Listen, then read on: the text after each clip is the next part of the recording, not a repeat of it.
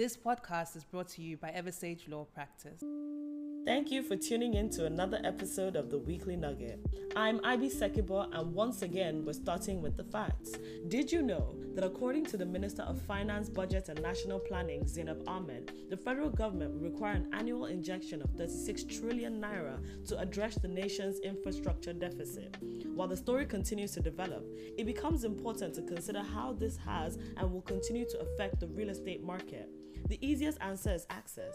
Increased access through the deployment of major roads, airports, railways, and so on could bring a positive change in the industry where investments may begin to flow out of more saturated markets like Lagos towards other cities.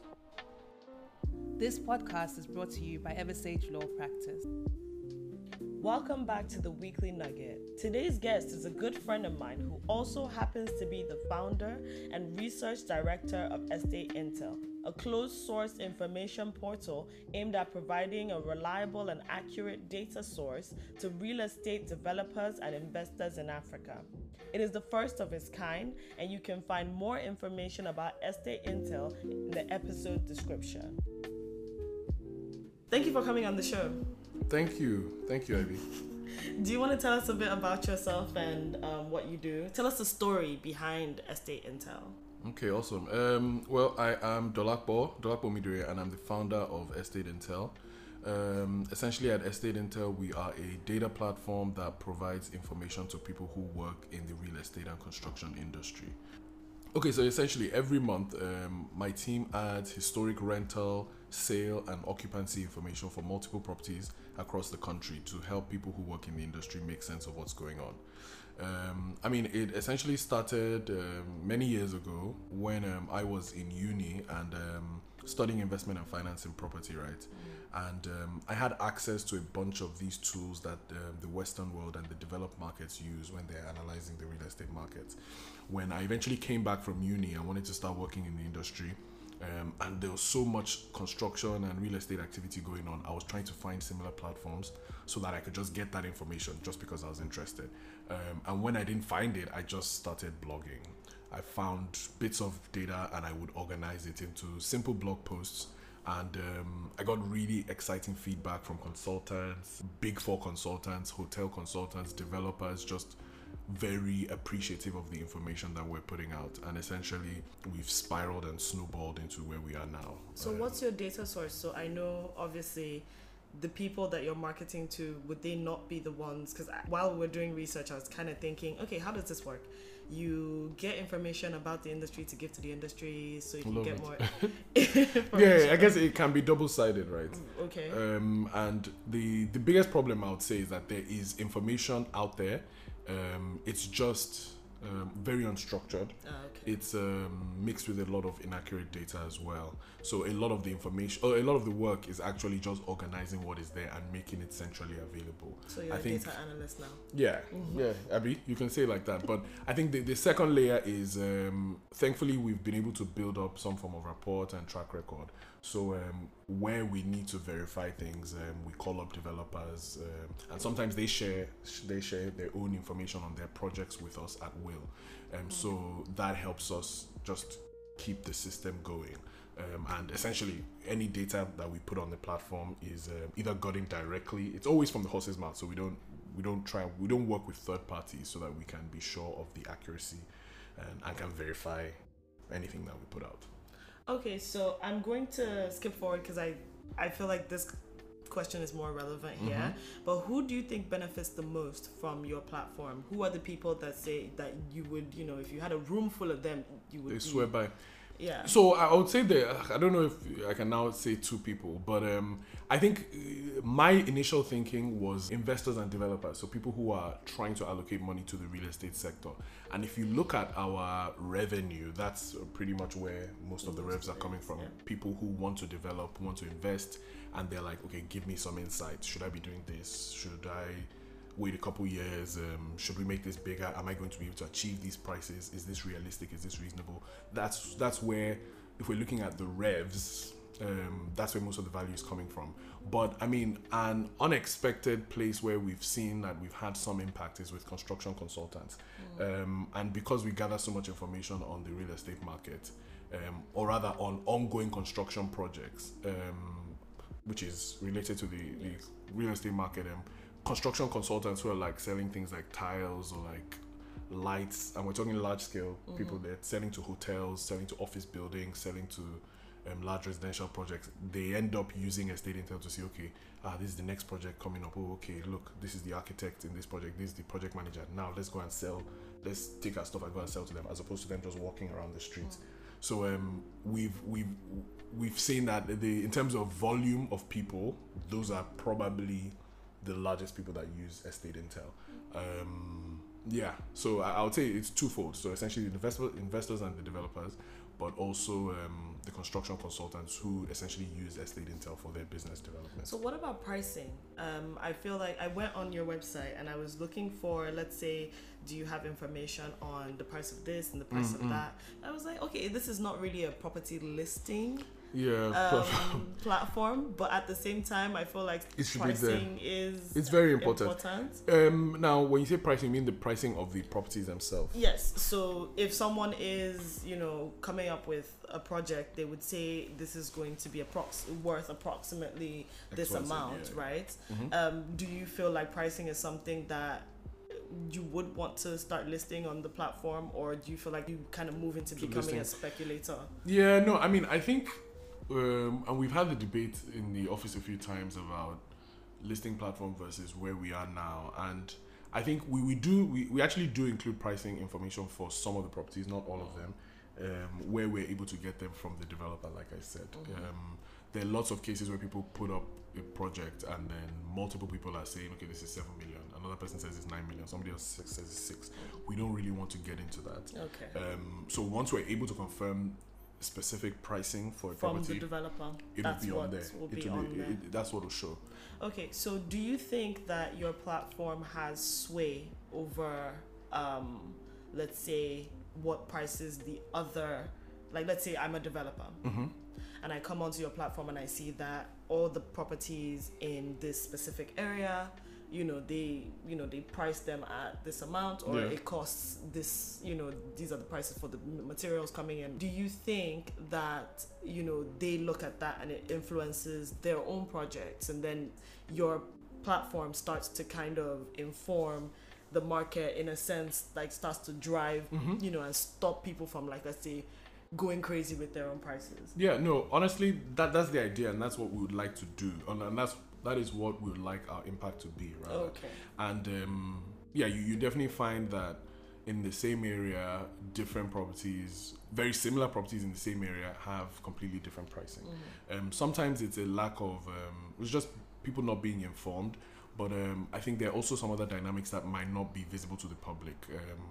The land prices, the amount of time maybe the person had been building for, and the price fluctuations they saw during their thing. But I mean, that's a whole other story. But I think that what we are trying to do is create a source of truth for rental sale prices, occupancy rates in a particular area. So we would want a developer to come and say, okay, I'm pricing my own at 10 million. Let me go and see on EstateIntel, what are they saying is the average price for this property in this area. And once they see that, they can say, okay, you know what, maybe I'm being too aggressive, or maybe they see the average is 9 million and why am I pricing at 6? Maybe I need to do I need to refurbish, or do I need to up my rent? So yeah, essentially we would like for the platform to be able to sway and guide research decisions. Guide research decisions. Or guide business, guide decision making, business decision making. Okay. All right, so I'm going to kind of pivot towards, because obviously we're a law firm, so things we want to know are quite law related. Of course. In terms of legislation, so we did some research and we found out that for your specific niche, there is no legislation targeted at closed source information provision services. And, the main issue whenever we see that there is no legislation, that means that legislation can be introduced. Now, does that create some sort of uncertainty for you? Is that something that, you kind of you've thought about and you're guiding against? Yeah. No, I mean, I think from a regulatory perspective, whether we're not even if we're not talking about the closed source data or the open source data, Nigeria is very volatile. So new legislation can be introduced and they essentially just tell you from tomorrow it's active. There's no time to even change or try and scale up to be able to do what the legislation might ask. But I think with regards to that, the way we collect our data is, I think one, is proprietary, and we're not collecting anything that at least I would expect that should raise any flags if we want to keep it within the bounds of our own personal or our own business database. We're collecting information on building performance. I do think it could be useful for some governmental agencies that are trying to track they just want to track what's going on in the market. Even this construction project that just happened, this collapse in Ikoyi that just happened. Since 2019, we've been tracking the project, and we've been tracking all the construction team members, so the engineers, the days, and we can see what other projects that they have been involved with. So I mean, that could, and where I'm going with this is that it could be useful to the government. So they might want to say, okay, what legislation can we introduce to get access to that, or to see if that can help. But I mean, I think in summary, yes, we are aware of the larger regulatory risk in terms of things being able to change at any point. So I think what we just try and do is make sure that the way we're collecting our data and how we're storing it is standard and best practice. And I think we can only see and anticipate whatever eventually comes. So I have two follow-on questions to that. First question is, what is the worst case scenario for you? So let's say worst thing happens. How do you feel like that could affect your business, and obviously the knock-on effect on the services that you provide? Sure. I mean, worst case scenario, I mean, I'm not sure what the worst case scenario looks like, but I mean, if I just liken the type of work that we do to other businesses, or to other asset classes. So we have, I'm in real estate, but in fixed income and in equities, there are data platforms that are subscription based as well. So FMDQ, I mean, they are obviously massive, but they run a subscription data service to asset managers and investment bankers so that they can see recent pricing on bonds, yields, whatever, so that they can essentially optimize their portfolio and do whatever they need to do. So, I mean, I wouldn't. So I mean, in if we're using on an asset class basis, even Bloomberg, there's little room for them to completely come and just clamp down, because it's similar types of data. We're essentially just collecting the performance of an asset class. Just so like you're pretty safe. That's what you're saying. That's the expectation. Because it's just information. Market performance. Yeah. So okay. So the other question is, because I know you mentioned just now that you try to keep the highest standard of data protection. So does that mean that there hasn't been much shift since 2019 when they introduced the Data Protection Act? I mean, the only major thing that probably changed was not even at that point. It was when GDPR happened. GDPR is the EU. Yeah, exactly. I know. Limited to the EU. So we looked at that, and we just looked. Okay, this is what we could say a global standard is, and this is what they're doing. Okay, how do we stand relative to that? And I mean, in terms of the types of information that we store, how we store it, I think we're pretty good. So on the financial side, we mentioned just before this things like debit cards, user information. We don't store that on our platform, so we don't have any risk. It's all third party linked. Okay, but do you not have, because obviously part of the requirements on the Data Protection Act is that if you are not necessarily, you're processing the data, but then it's a third party that holds this data on behalf of your the data subject. So that is the organization, the company, the individual, what have you.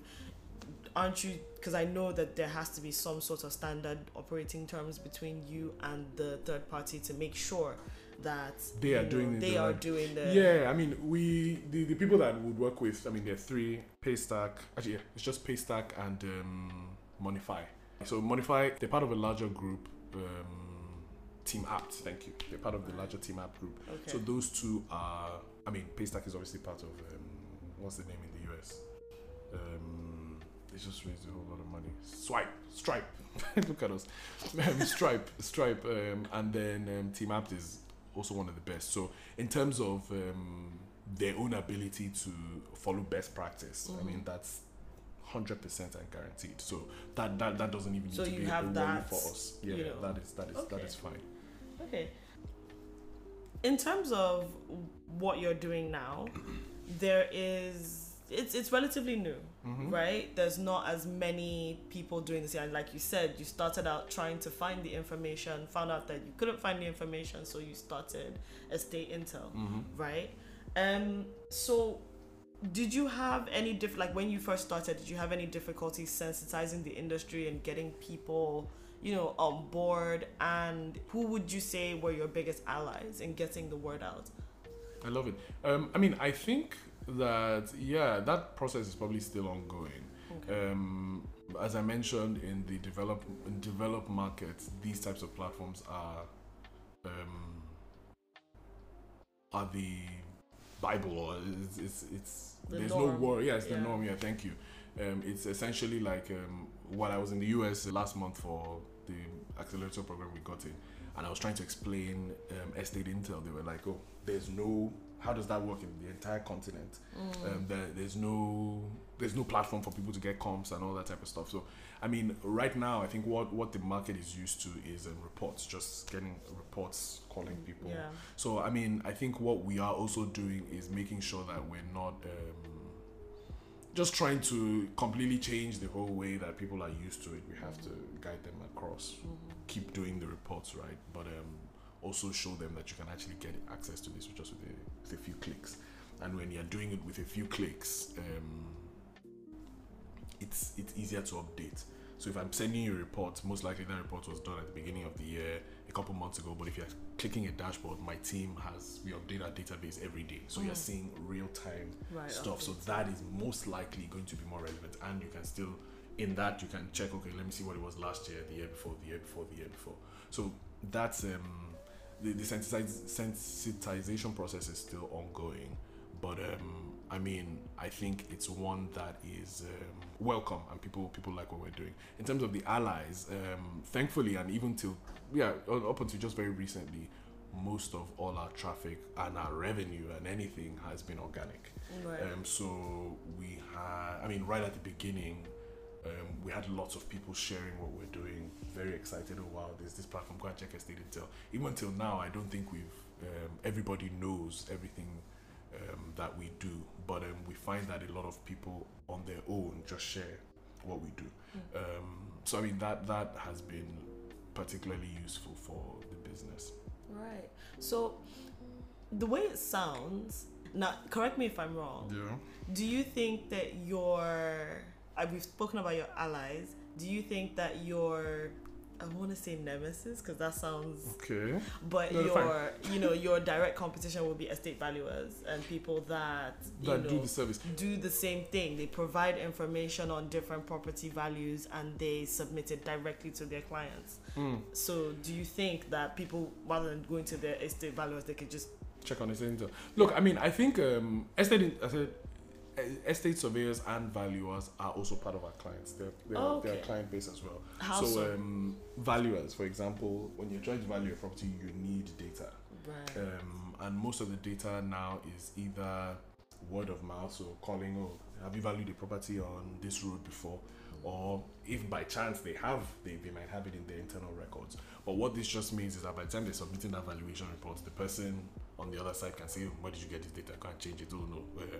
There's just a lot of volatility. So if you ask two valuers to do the same thing, more times often than not, you find that there's such a discrepancy in the property value, and that's because there's no consistent source for people to get info. So that type of information we can help, we provide to estate surveyors and valuers.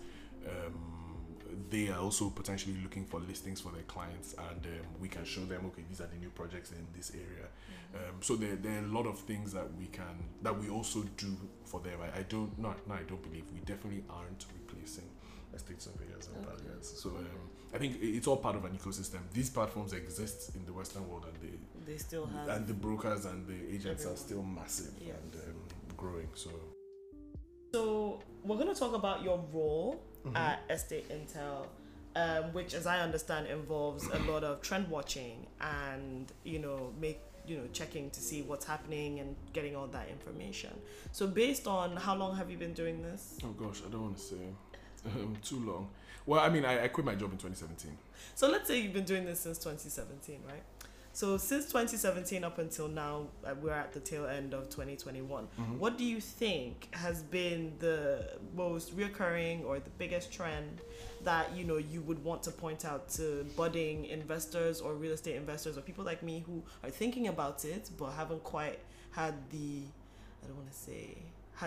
confidence to put money in, right? I mean, I think it's anticipate the wave. So I quit my job in 2017, but I'd been blogging before that. And I remember and the market has changed so much in 2014, 15, just when I had come back from uni, it was super bullish. It was a really exciting time for real estate. Economy was just rebased. We were still growing at one of the fastest pace. Population was sounding sexy. Everything was going very well. And there was also a lot of construction, like I mentioned. And construction, especially in the office and the retail space. And I remember there was a project that we had started doing even before there was any sign of the economy going, like oil prices going down. It was like the supply that's going to come onto the market in 2016 is going to be so much that rents and other things are going to have to dip. It's the demand was not enough to support it. And where I'm going with this, and I said anticipate the wave, I think we're entering a similar space now. I'm not sure how exactly it's going to play out within the residential space. Thankfully, people have opened their eyes to see that there's such a massive market with young professionals, like all these studios, 1 beds. So many people need that type of housing, and everybody else has been developing 4 bed, 3 beds, terraces, houses. Meanwhile, there's a lack of supply of that type of property. Right now, though, we've seen so much supply in the pipeline, and one of my team members, Martin, just wrote a note about how Freedom Way and roads around Freedom Way are going to have about 1,200 new apartments in 2024. Sure, and about the traffic. It's yeah, exactly. Well, traffic. Yeah, I mean, and he spoke about that. What they need to do if they're going to fix the traffic. And the expectation is that some pricing will soften. I mean, people who are in all these broken up duplexes will definitely gravitate to higher quality stock, purpose-built 1 beds and studios. So there might be some excess supply.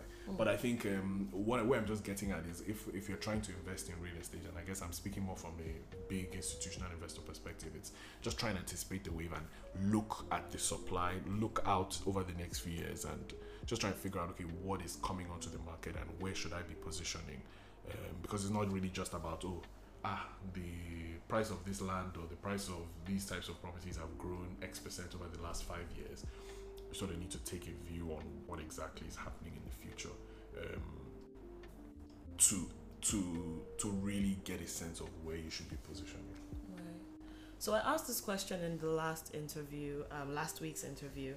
Young homeowners, what do you think? How do you feel like, what is the place of young homeowners in this market? Because there are people that are, just now coming into money, and they would want to buy as opposed to renting for however long.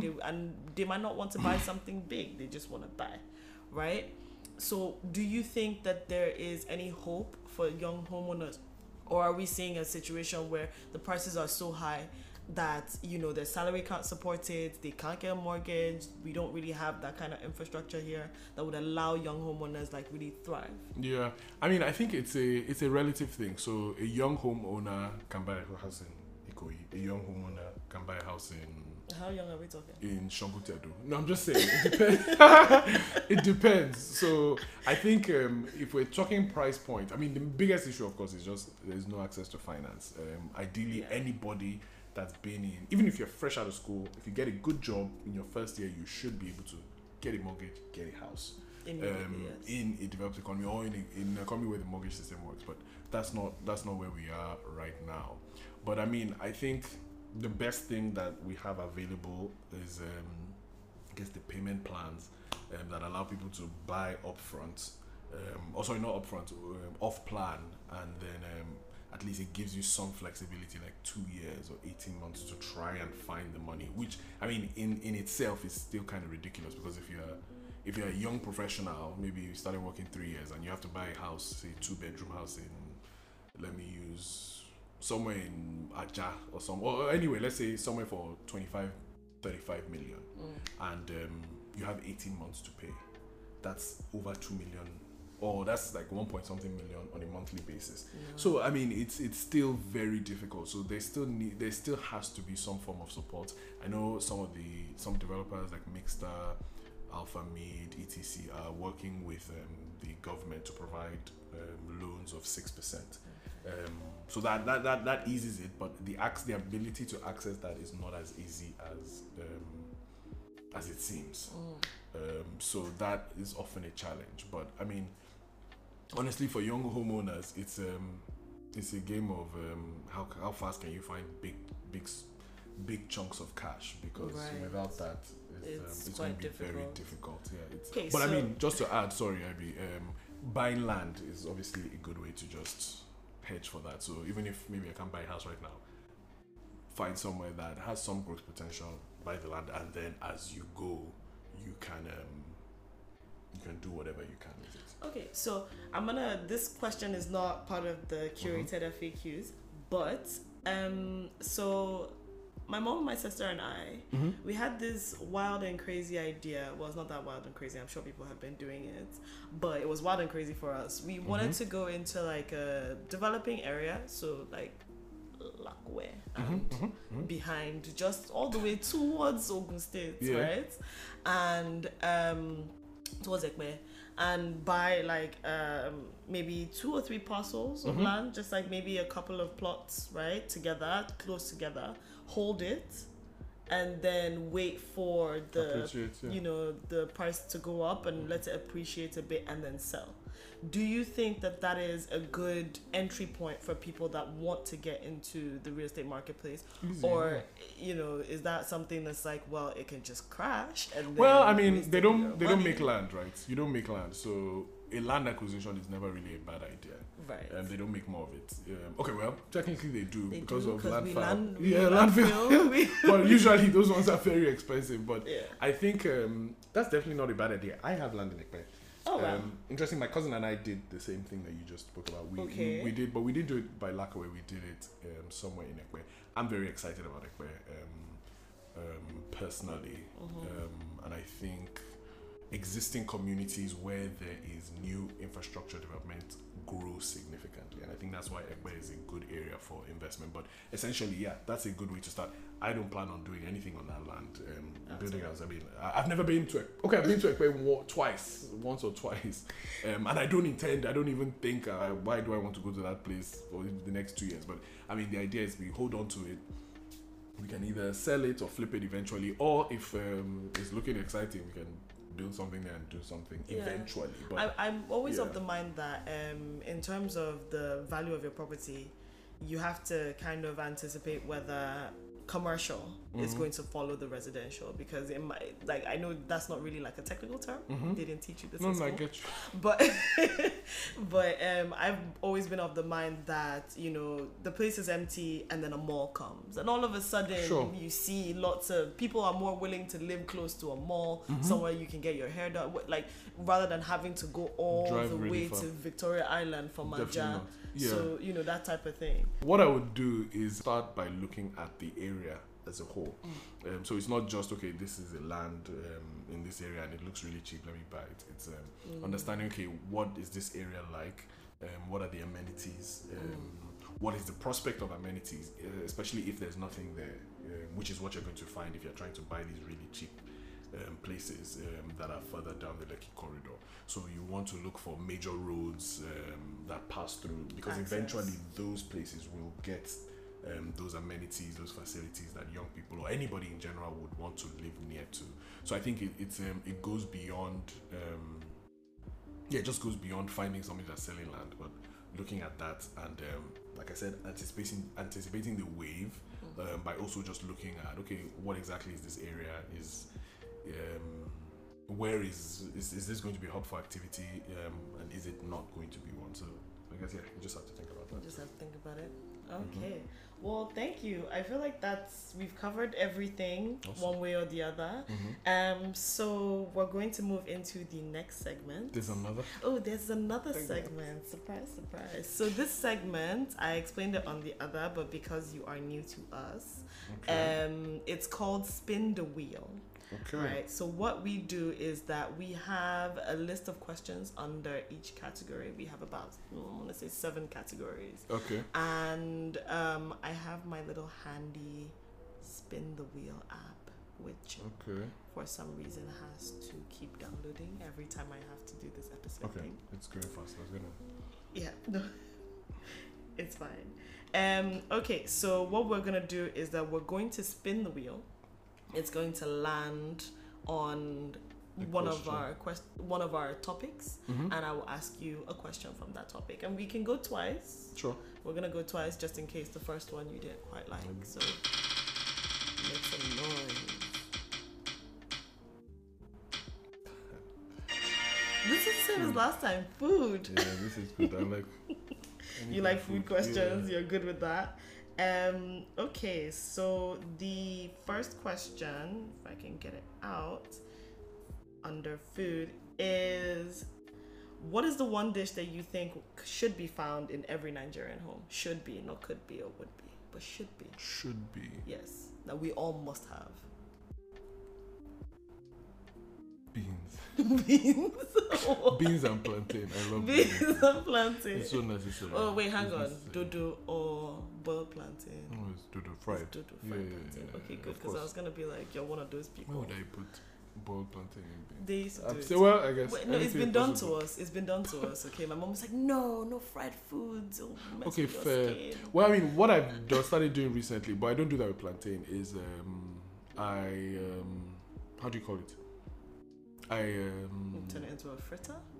No. Is that what that is? No. What's the air fryer? I air fry like my chips and my yam chips and my regular potato fries. Now, I've been trying to get an air fryer for the longest time. Even if you don't have an air fryer, you can put it in your oven. Just sprinkle some oil on it. It's the same. So long. Yeah, it takes much longer. I feel like an air fryer it's just so high tech. Yeah. I mean, technically, let me tell you, the air fryer is literally the same thing as an oven. It's just like an oven on a countertop. Right. Almost. I hope I'm not going to shoot myself in the foot, but they're very similar. The air fryer people come like, no, it's not. Okay, so the next spin, right? Are you ready? Yeah.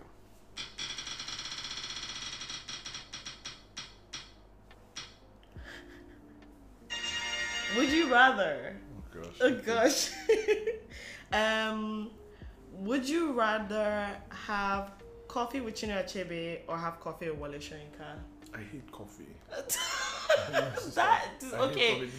Self-serve water. Yeah, I drink tea. Okay, sorry. I'm a tea person. I don't know. I think probably Wale Soyinka. Why? I don't know. I don't really have anything to ask. Chinua Achebe. Yeah. Why? I don't know. The books. All the books.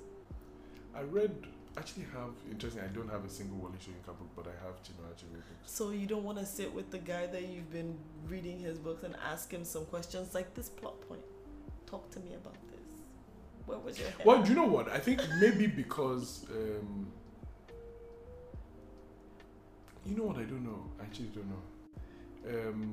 Maybe because I have read his books, I would probably have more to discuss. Yes, you would. Fun fact. But yeah, he's extremely influential and an amazing writer. Yeah. Fun fact, I get to see Wale Soyinka all the time. Where? He lives in my building. I don't think I'm allowed to say that.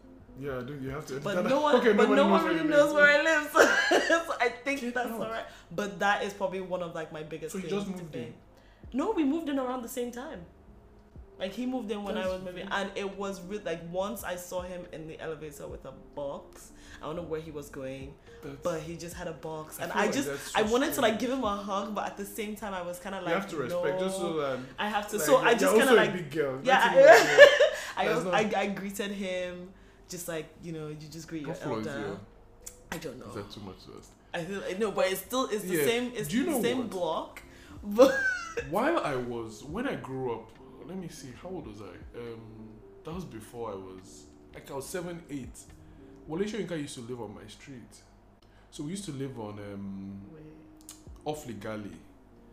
And I remember his house was one of the houses on the road. I never saw him, but I just knew, or my parents told me that he lived down the road. That's awesome. So we've come to the end of the interview. Thank you so much for joining us. Do you have any final words to tell our listeners? Thank you. Well, thank you, IB. I'm not sure that I do. Just check out EstateIntel.com. Okay. Do you have your socials that you want to plug in here? Yeah, so we are at EstateIntel on Estate_Intel on Twitter and EstateIntel everywhere else on LinkedIn, Facebook, everywhere else you might want to find us. But I don't mind actually putting my email.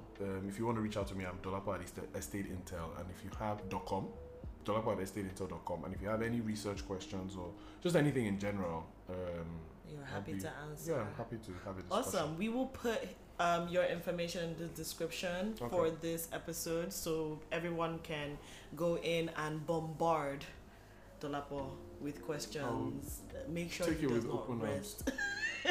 Yeah, come for me. Come. Good. Hopefully the air fryer people don't come for you as well. I'm hoping. No. Okay. Well, thank you so much, and thank you for coming on the show. Thank you so much, Irene. Oh, yay.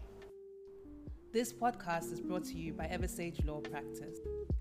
Thank you for listening to this week's episode of The Weekly Nugget. Join us next time as we continue our real estate month here at the Eversage Law Practice office. Until next time, strive for greatness and have an impactful week.